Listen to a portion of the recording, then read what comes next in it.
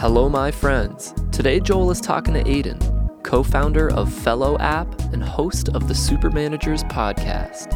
And they discuss the importance of having strong discipline in your career, how to talk about failure with your team, and why providing a path of growth is one of the greatest motivators. All of this right here, right now, on the Modern CTO podcast. Here we go. This is the Modern CTO podcast.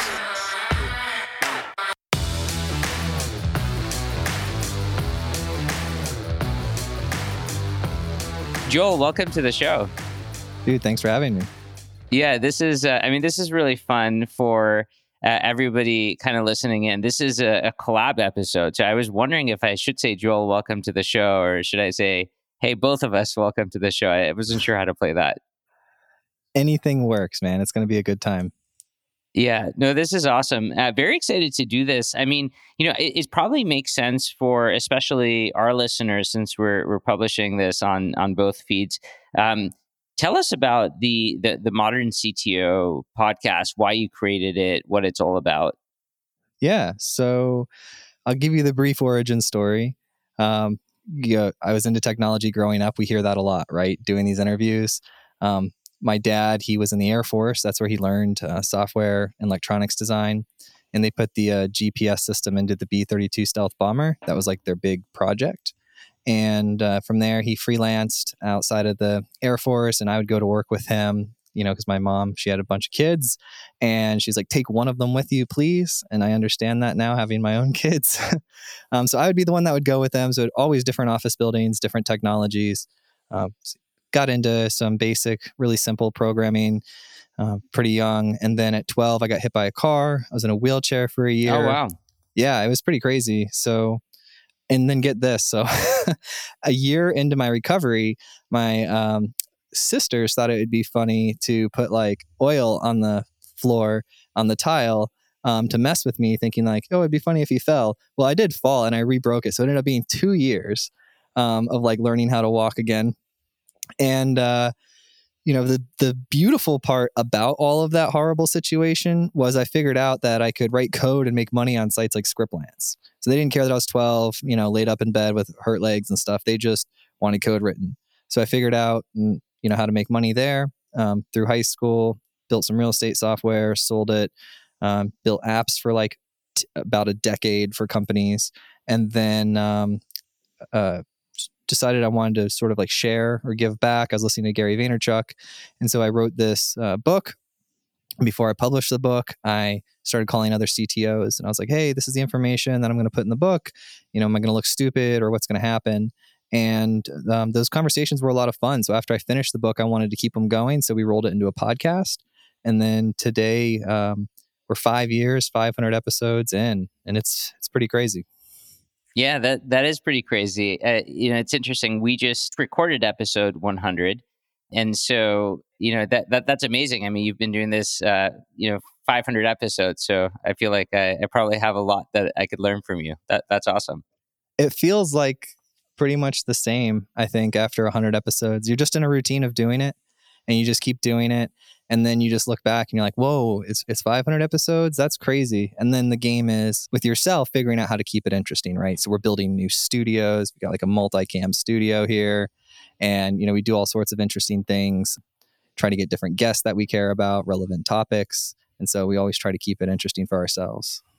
Yeah, that's awesome. Yeah, I agree with you in that, one of the things for me was just at the outset when starting the Super Managers podcast, I always thought about like, it's exactly what you said. How can you make it interesting for you?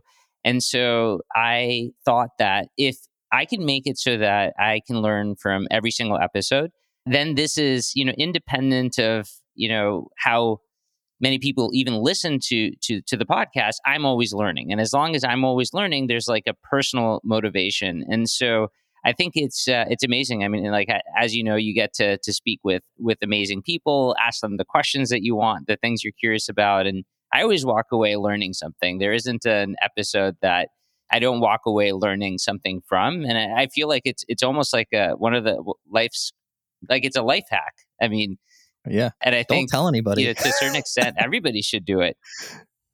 Yeah, absolutely, dude. It's crazy. So I'm just a software engineer for 17 years, building apps and some teams.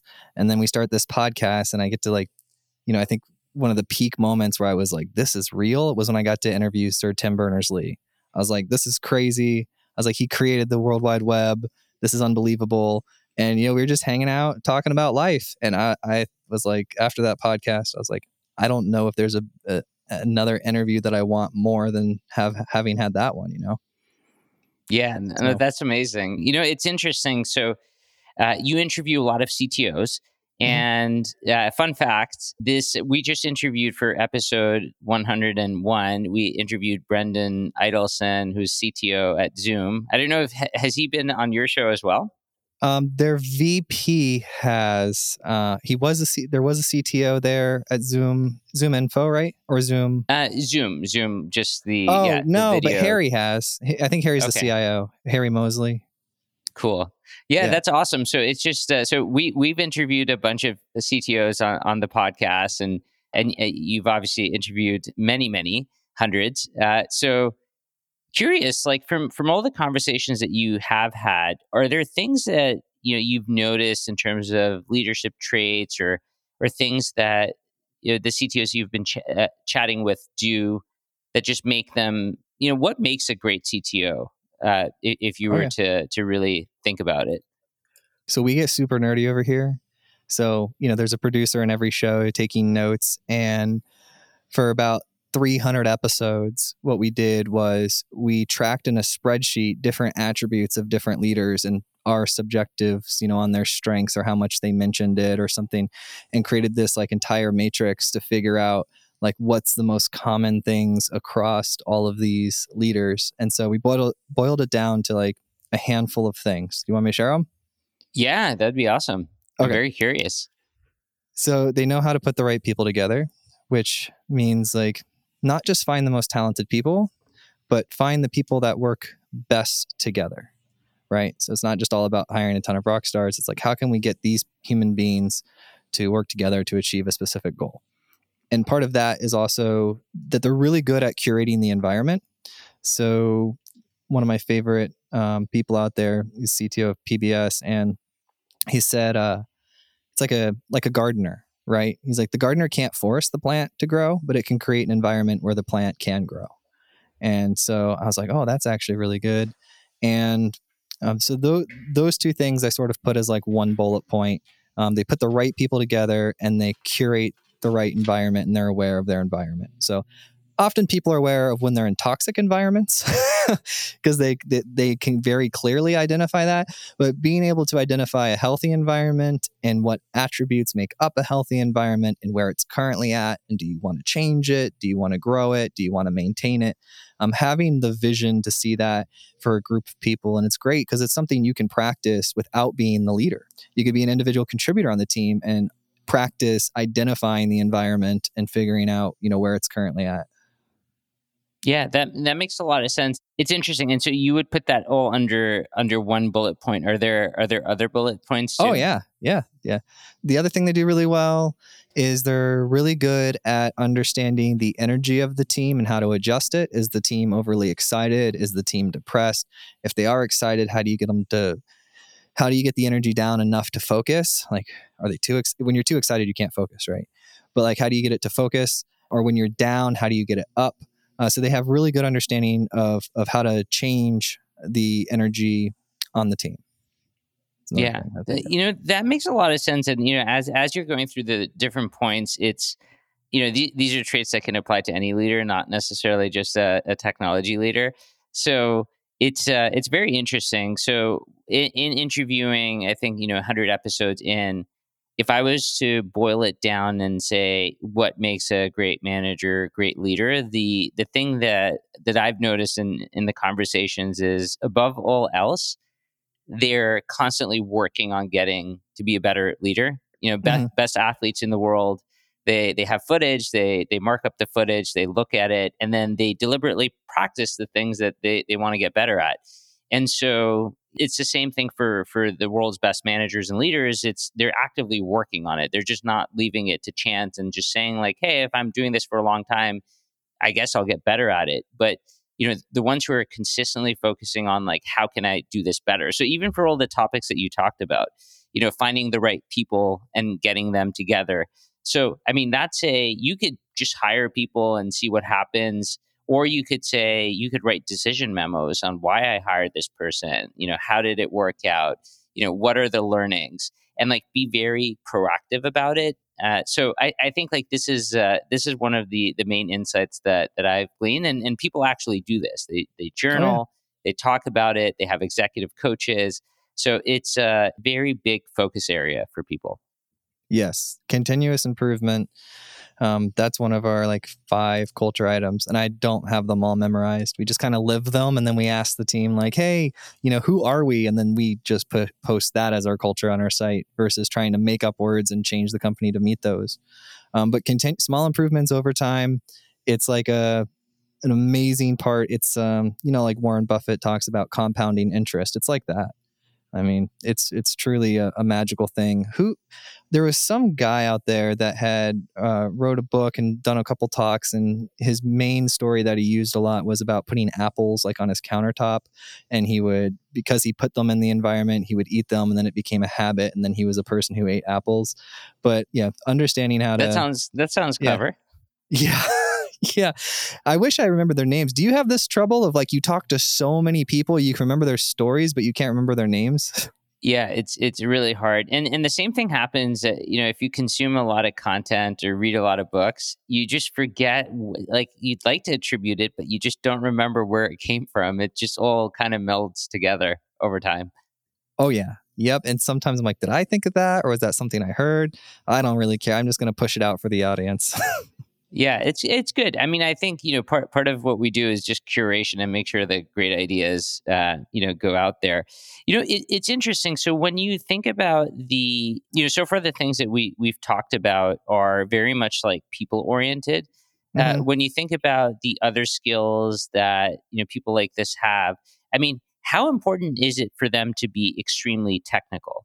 Like, can you be a CTO and have been the worst software developer, growing up through your career, that is, and still be an amazing CTO? Or how do you see that? Or are the CTOs you talk to, especially in larger organizations, still extremely technical and that's a big part of their role?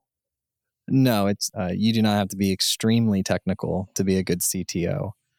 You have to understand the way I see CTO is understanding the needs of the organization and providing that.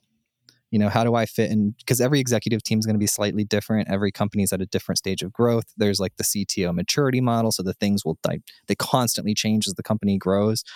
But one of the things that you can, look at as like a core principle is paying attention to what the business needs and how you are providing that to help achieve, what your executive peers are trying to achieve. But yeah, I've seen a spectrum of people that are great at technology.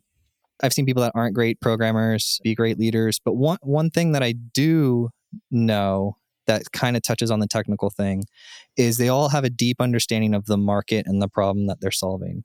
And so often that breeds like a certain level of technical competence, right? Like if I'm making a cloud ops app that helps scale infrastructure in AWS and I know nothing about how cloud works, that's a rare case. Usually they have some understanding or they got acquired by another company and they built some tool and they have some real good understanding of how the core technology operates. And as you know, with programming, like you can be a full-time programmer and you can stop and the technology changes so fast that you might not fluently write code as quickly as you did, but you understand some of these core principles on how to structure code systems. Yeah, so it still makes sense at a high level to understand the technology systems, the paradigms, the frameworks, thought patterns, how these things generally work. But it seems like the larger that an organization gets, it starts to become more about people at the end of the day. So larger organization, it's always about the people. Yeah, the first person that said that to me was Cody Sanford, the CIO at T-Mobile. He was there for like 20, 30 years and he recently retired, but he had said this thing. I asked him like, what's the one thing that's rang true throughout your whole life, in your career? And he paused for a second. He said, it's all about the people. I mean, people make the numbers, people make the product, people buy the product. We're not out there doing commerce with raccoons. Right? Like other animals, we are just humans and we're doing business with each other and we're making tools that can help solve each other's problems, and those tools create new problems and so on and so forth. So understanding the people and then how they fit into that marketplace, those two things are incredibly important. I can't tell you how many times I've gone around and I've gotten to do talks, and I'll ask someone that's in a higher level position, like, how does what they do affect, revenue, or how does what they do affect the customer directly? And they won't necessarily be able to tell you. And the great ones can, but some people get into this, unfortunate rut of, they'll have a title that's an executive title, and they'll just be given task by, some other people within the org, and they won't actually know some of these core business principles that I will say that you need to know in order to have a successful organization. Yeah, I think it's, at the end of the day, it's all of these things, and the thing that I would add on it is also the systems. I mean, just going back to your point on curating the environment, like, you can't make the plant grow, but you can basically create the environment where a plant can grow. What are some things? I mean, when you think about creating a great environment for people to be successful, what are some of the things that you think about or that you've heard from the people you've chatted with? That's a good question. So, going to make a good environment is you're going to need people who are good at what their responsibilities are. So you can establish trust with other members of the team. That's one thing we're really good at here. And we only have like less than 15 people. So we're not like a big company, but everybody is super, super good at what they do. And that gives sales a lot of confidence that production's going to deliver. And that gives production a lot of confidence that they're going to get paychecks because sales is doing their thing. And it sort of creates this atmosphere of everybody's like super excited to be on the team because we're all really strong players. And then that produces a good result. So I'd say curating like hiring and firing people. I mean, that was the hardest thing for me because I tend to be quiet and introverted prior to the podcast.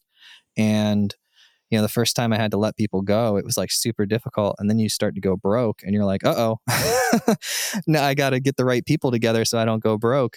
And then you sort of figure out how to be better at hiring. The better you are at hiring, the less firing you have to do. So you get better at hiring and figuring out like culture items and how this person's going to fit in with the team before you bring them on. But it's never perfect, and when it doesn't work, you have to let people go, and that's a hard thing to do. At first, it was a hard thing to do, but since then I've sort of found perspective that makes it easier for me to let people go, in the sense that, like, if you're at our company and you're getting let go, I'll give you some context. Right? If you're at our company and you're getting let go, that means, well, first of all, you were an A player. So something happened, and we would, of course, identify your performance drop and try to figure it out. Like, is it something in your personal life? Like, what's going on? How can we get over it? Let's say that for this conversation, they couldn't solve whatever the problem was, and it's gone on, and they still are underperforming from where they were when we brought them on. At that point, I would have the perspective of, it's a marketplace. We are in an economy, right? And so if you don't let them go, you're giving them a false like reality of what's acceptable within the economy. And at the same time, you're, reducing your chance of success and increasing the probability of failure within your team.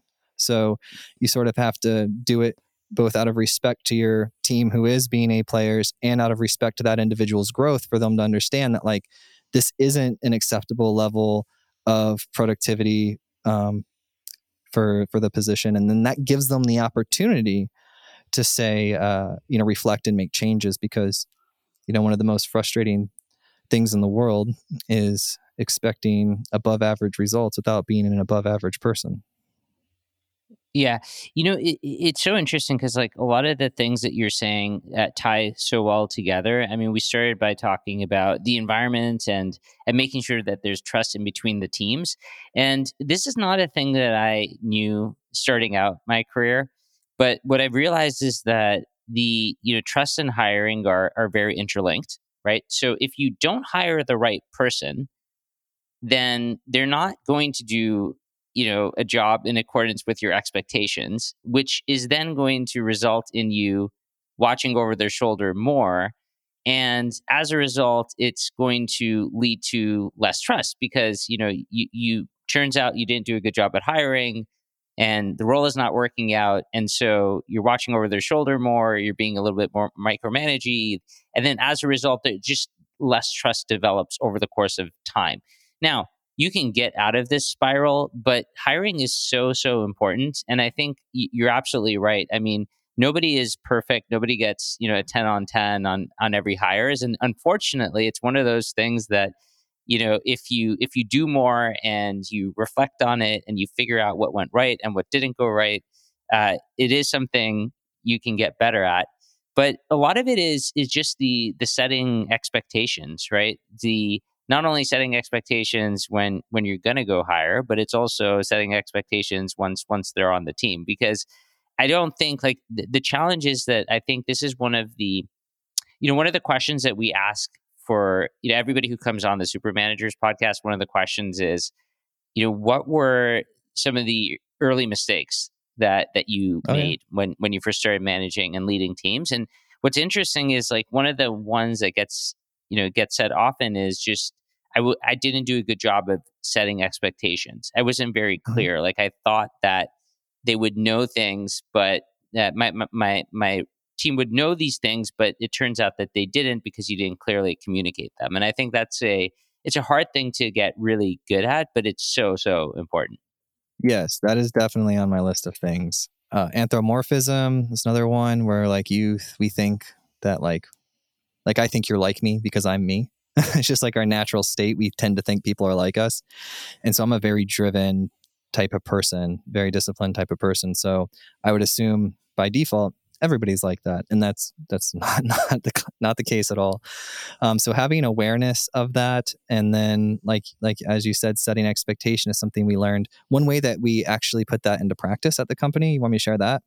Yeah. Well, in the hiring process, the first thing that we do is the bullet points of the job description are the same as the training bullet points to train for that position. So that's really clear. It's like, this is what you're going to do from the moment they come in and see us. It's the first thing list they see, and then they see that list again when they're hiring. The next thing we do is we tell them, upfront what the culture is like and how we operate. And we tell people like, if you're this way, A, B, and C, you're going to love it. And if you're not that way, this is going to be the most miserable job on earth for you because you're going to be surrounded by people who are that way. And so I've had people be like, yeah, that's not me. Thank you. And that's great, right? Saved a whole lot of pain. But the way we actually put it into practice, by saying it up front in the interview, and then the Friday after they start, so they start on a Monday, the Friday after they start, I meet with them and I ask them how the expectation of what we said the job was going to be like matched with the reality. And then we get that really tight. We get that really, really tight for the next hire for that position. You do that 1 week after, you said? Yeah. Mm-hmm. Okay. Yeah, because they know, like you were sold something when you joined this job. You just spent a week there. You came in, and you will know at the end of the week if what they said was reality about what the culture is like, what the job training is going to be like, all of this stuff. They'll know if it matches. Yeah, and just to highlight that, I just think that that's such a great question. Person starts, a week in, 2 weeks in, whatever the cadence. Based on what you were expecting and what you see now that you're here, like, is there a mismatch between your expectations? Like that's just such an enlightening, great question. I feel like everybody should do that if they're not. Yeah, I did that because I hired people. They had a misunderstanding. I had to let them go. I hate doing that. It's not fun. And so I was like, how do I reduce this from happening again? And it's like, let's really make sure that their expectation lines up with what actually happens. Yeah, super systematic. I love it. And you're baking it into everywhere. This setting expectations even before someone joins, checking in on, are the expectations what they thought, and how to constantly make that better and a more true indication. It's interesting because you also, I mean, just in passing, you mentioned you mentioned that you're a very disciplined person, and so you might want to hang out and hire people that are more disciplined. I would love to dig in on just discipline in general and like what role you think it plays in managing your team, your company? Yeah. Well, it's something I didn't have for a large part of my life. So I sort of, that quote I said earlier about the most frustrating thing in the world is expecting above average results without being an above average person. That quote came into my life at a good time because I was doing that. I was expecting these amazing results. I was seeing the news feeds and the IPOs and all these things happening, and I wanted that. And I had to sort of match my reality, with what I wanted out of life. And I figured, okay, well, I just have to be an above average person. So then I started Googling around, watching YouTube videos, finding a lot of the motivational type people like the Tony Robbins, the performance and productivity people, the Tim Ferrisses. And I saw that this is the behavior the successful people have, and it's monkey see, monkey do. And if I just slowly adopt all these behaviors, eventually I will be seen as a successful person. And I knew from collecting bad habits and things like that, that they're so easy. Once you collect them, you don't think about them. So all I needed to do was really focus on a transition from the habits I currently have to Atomic Habits is what it's called. I think his name is James Clear. That's the Apple guy I was talking about earlier. And, transition my habits. And I did that, and it worked. It worked. And to be honest with you, it was at the same time, it's going to sound weird. It was easier and it was harder. It was easier to make the change and change all the things than I thought it would be. Because once you start building that momentum, right, like you can make more changes and you get results and you're kind of excited about it. The hard part is, we live in an entropy ridden world, right? Everything's constantly dying and decaying. So consistency is like got a premium on it. So if you can be consistent with good habits, then you can win. So they're kind of like two separate things. So it's interesting because you mentioned Tony Robbins. I'm a Tony Robbins fan. Have you been to any of his seminars? No, I want to so bad. And one of the kids that I've got 2 kids and a third on the way, and my oldest is yeah, it's amazing and it's horrible. I love it and I hate it, but my daughter plays with one of the daughters of one of the people on Tony Robbins' team.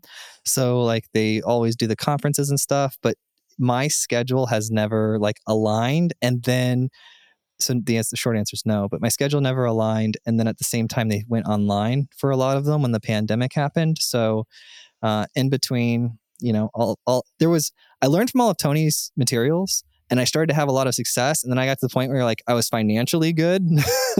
And that took a lot of time, right? So I'm just listening to the YouTubes of all the different people, reading the books and everything. So when I got to the point where I could afford to be spending, the amount of money that you need to spend to go to those things and to take the time off, you have to get your business to a certain point so you can take the time off from it.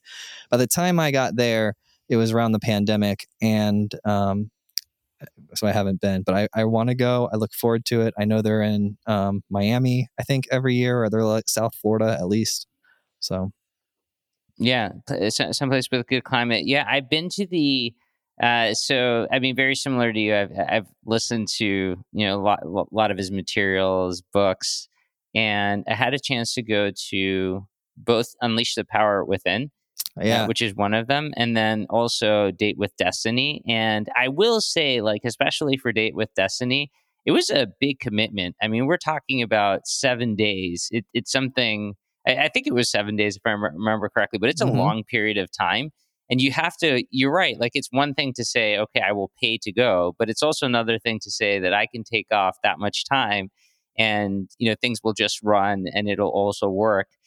Which reminds me of this. And again, just like you, I forget which guest it was that mentioned this on the Super Managers podcast, which was, the vacation test, which is, can you go on vacation without things falling apart? And it's actually a sign of being an effective manager or leader.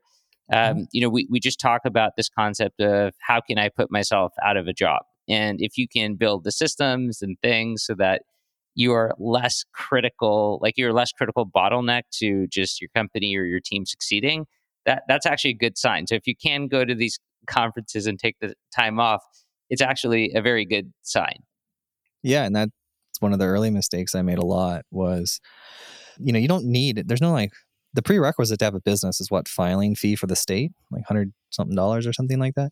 And I think you could just do it as a sole proprietor. So there's very little like barrier to keep people from going into business. So there's no like standard of qualification.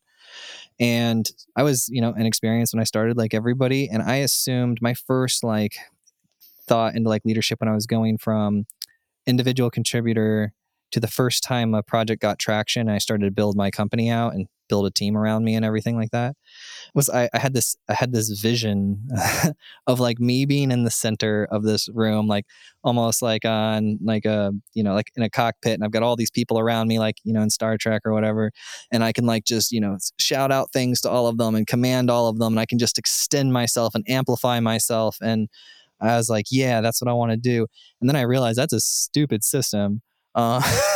It creates way too much work for you, and it gets you the wrong people. You need people that can think for themselves, can problem solve, can push things forward and come back to you and tell you about what they did versus, coming to you expecting you to solve like all of their small problems. So yeah, that was a mistake I made early on. And I found that if your goal is to sort of like get a bunch of administrative assistants that can do various isolated things you can do, it's a super fragile system, and it doesn't scale and it doesn't work very well. Yeah, that's the problem, and I feel like in the realm of mistakes, this is one of those things where it's, especially like as you rise up the ranks and you start as an individual contributor and you're a manager and you're leading teams. I mean, you were likely the best person that was doing whatever you were doing, and so it's really hard to also make the transition to say that I need to now hire people who can do what I was doing in a better way and get satisfaction from different things. I don't need to be doing the work. I don't need to be the most critical piece. I'm the designer of the systems. I mean, like we started the conversation with my job is to create the environment where these goals can be met and these things can be successful. And it is a mental transition that you have to make. But it's also the best people, like you said, they want to work in an environment where they have autonomy and control and like they can contribute. And the hardest problems in the world are actually, I mean, you can't solve all of them yourself. This actually reminds me of a great story. It's interesting, and I'm going to forget who it was, but there was technology leader, and they were very, very like in their business. They were at a certain point where they had this like really big problem. Like it was a very big existential threat for the business, and they were saying that, oh, I'm so busy, I need to clear my time so I can like focus on this and solve this problem, and I need to solve it. And they got the advice that no, what you need to do is you need to make it clear to everybody on the team what the problem is, and explain it to them, and make sure that everybody knows this is the most important problem in the company to focus on. And by doing that, then they were actually able to solve the problem. So even for things like that, it doesn't need to fall on your shoulders. You can leverage the team. And by the way, that's what makes the team enjoy working there. Like they're there to solve hard problems, make progress and grow. And if you're depriving them of that's not a good environment either. No, not at all. So, Joel, you've also talked about this concept of creating momentum with your teams.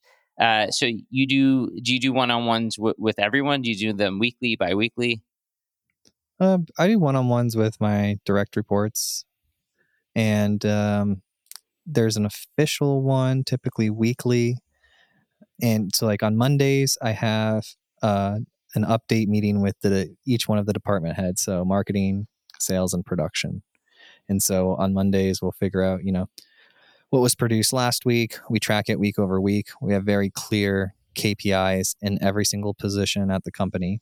That makes everything really easy.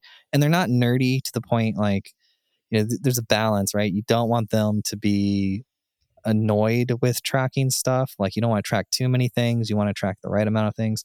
So we have those. We've, refined them for the positions that we have. And so we track those week over week, see if there's any issues, any roadblocks, things like that.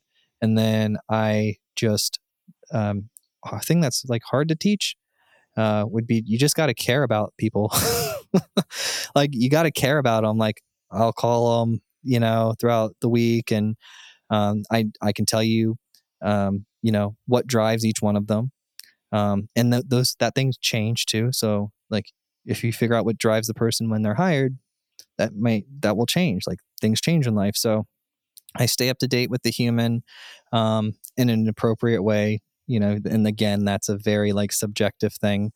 But keeping in mind, like, people go through different stages of life, right? Like you can be, in your 20s and wanting to build a name for yourself. You can be at a point where you're having kids. You could be at a point where like everything is super, super good. And like you just love the craft. Maybe you can be at a point where like you want a bigger house. So your thing is money right now. So it'll change as you go through different parts of your life. And I think it's important for the leader to have some awareness of what's driving the people that work for them. That way they can make sure that, the team's running smooth.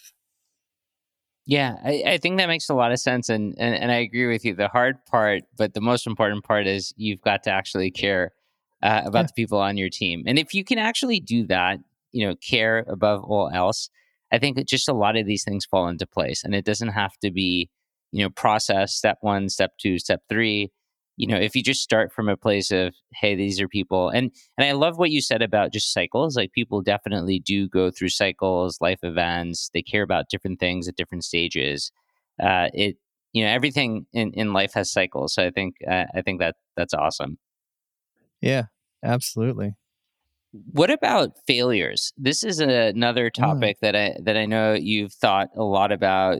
You have this quote where you say success is built on a collection of failures. Yeah.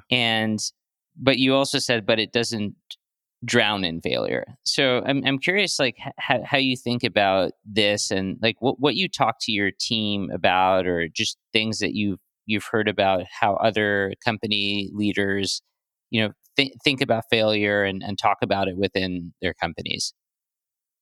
Yeah. So I got the best experience from a TED Talk that really stuck with me. And they were giving a brief story of laundry detergent, the powdered laundry detergent versus the liquid. What they would do with the powdered is they'd actually spray liquid onto the wall and scrape it off into the giant bin, and then they would package the material, and then they would sell it, right? So it turns out that a very important part of that manufacturing process was the design of the nozzle that sprayed the liquid onto the wall. That was like the difference between the different brands, and they were all competing to have like the better nozzle. And so they ran an experiment where they hired someone, a scientist, to just based off of physics and liquidity and everything that we know about science, design the single most perfect nozzle. And then they hired a second person to just take the current performing nozzles and trial selection variation of them, scientific method type deal, where they just, took 3, made a couple variations of each, took the top 2 or 3 performing variations, dropped the others, made variations, and just cycled. And at the end of the process, of course, that person won, and they had no idea why their nozzle's better. They don't know. They just tried different shapes and they went through the process, and that was it. They looked at hindsight to try to like figure it out. They're like, this one produced the best, but why? And they tried to come up with a reason why, but that process works. It's how we get all of our amazing inventions. And honestly, I don't understand how you can do something without doing that to some degree, even if you only tried once, right? Like you're always trying things. So if you're going to succeed, you've got to try different things, and those are failures, but you only really fail. Like I believe that you only really fail if you actually stop attempting to achieve the result. And I'm specific about that too, because I'm not saying to get the exact outcome you wanted. I'm saying like to get that result in general. So, it's a hard thing to do. But when I was raising money for the company, they asked me, they said, all right, you want us to write you $500,000 check? Like most businesses fail. We see 100 of you a day. Like, why should we write you the check? And I said, well, this isn't going to fail. It's going to work. I'm not quite sure like exactly what's going to play out, but I can promise you this, like I'm not going to stop until it does get the result that I want.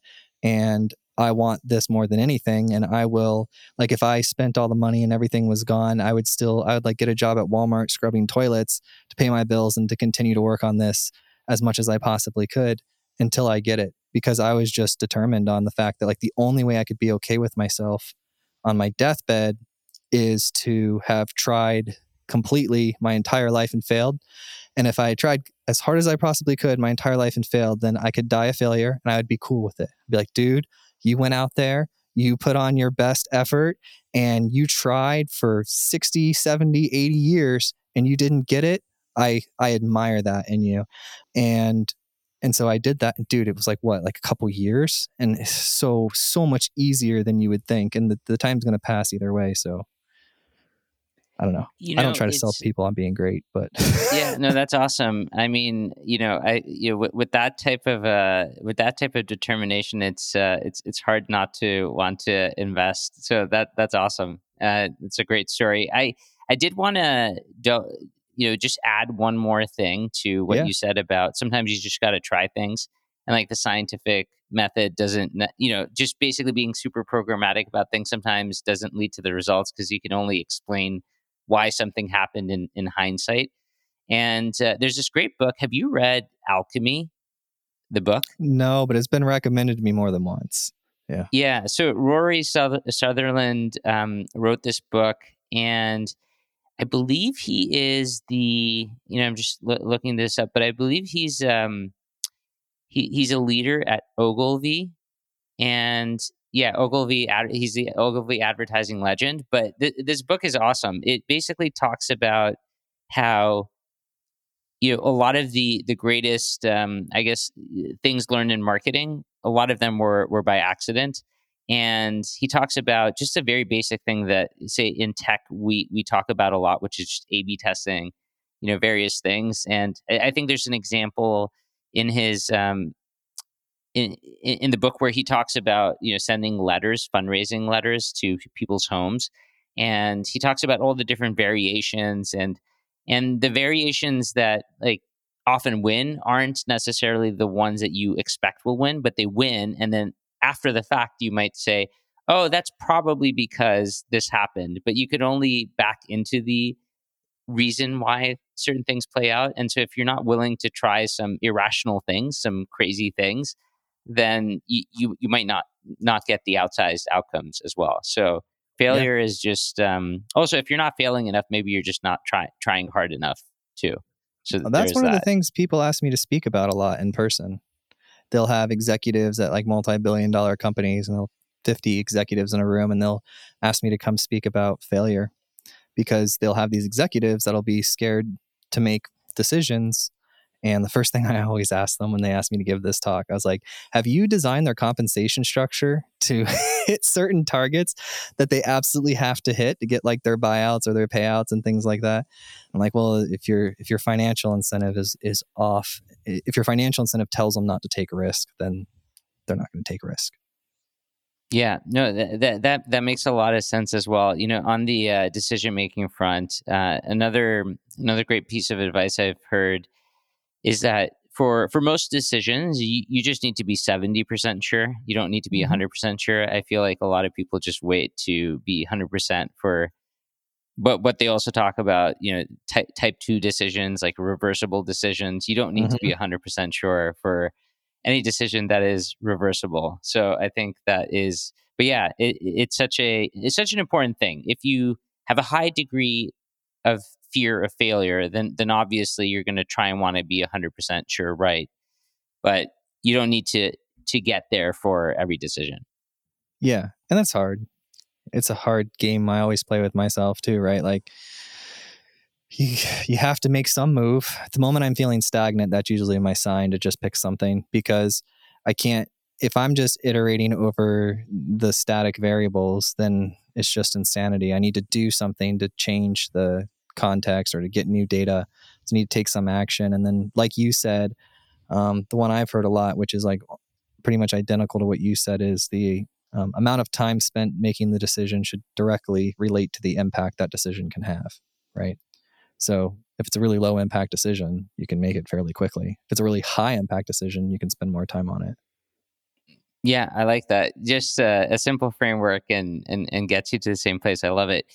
Joel, this has been really awesome. I'm really glad that we had the chance to do this. We talked about everything from characteristics of CTOs, but really I think it applies to all leaders. Everything from putting the right people together, curating a great environment, the energy of the team, trust. We talked a lot about setting expectations. We even chatted a little bit about Tony Robbins, which I thought was like a cool thing that we have in common there. But this has been awesome. One of the questions that we ask, everybody who comes on our show is for all the managers and leaders constantly looking to get better at their craft. Are there any final tips, tricks, or words of wisdom that you would leave them with? I'd say go listen to your podcast. Do you want to give a shout out for your podcast real quick? Yeah. So Super Managers Podcast, we focus on more tactical tips to help people continuously be better at the art of managing teams. Yep. So there's that. And there's also, we have a podcast, but I would say the most effective thing would be to join a group, like some sort of in-person group or, something to build real relationships that can help you solve the details of the problem. One group that I like is called Elevate 150. But really getting around people who are similar to you, have a similar role. Typically, I try to find people who are a little bit ahead of me, that I'm learning from, a bit below me that I can help, and then some peers so I can bounce things off of directly. And so try to design that network for myself. And then, it really helps, but nothing's going to beat having someone that you trust and respect and being able to pick up the phone and talk to them and have a long running relationship with them. And you have very few of those in your life, but if you build them up, they're super rewarding long term. That's great advice, and I think I second everything that you said. This was really fun. Thanks for doing this, dude. I had a blast. Thank you so much. Thank you so much for listening. And if you found this episode useful, please share it with a friend or a colleague who you think would get value from it. And if you have topics that you'd like to hear discussed on the podcast, either add me on LinkedIn or send me an email, joel@moderncto.io. Every time I get an email or LinkedIn message, it absolutely makes my day and inspires me to keep going.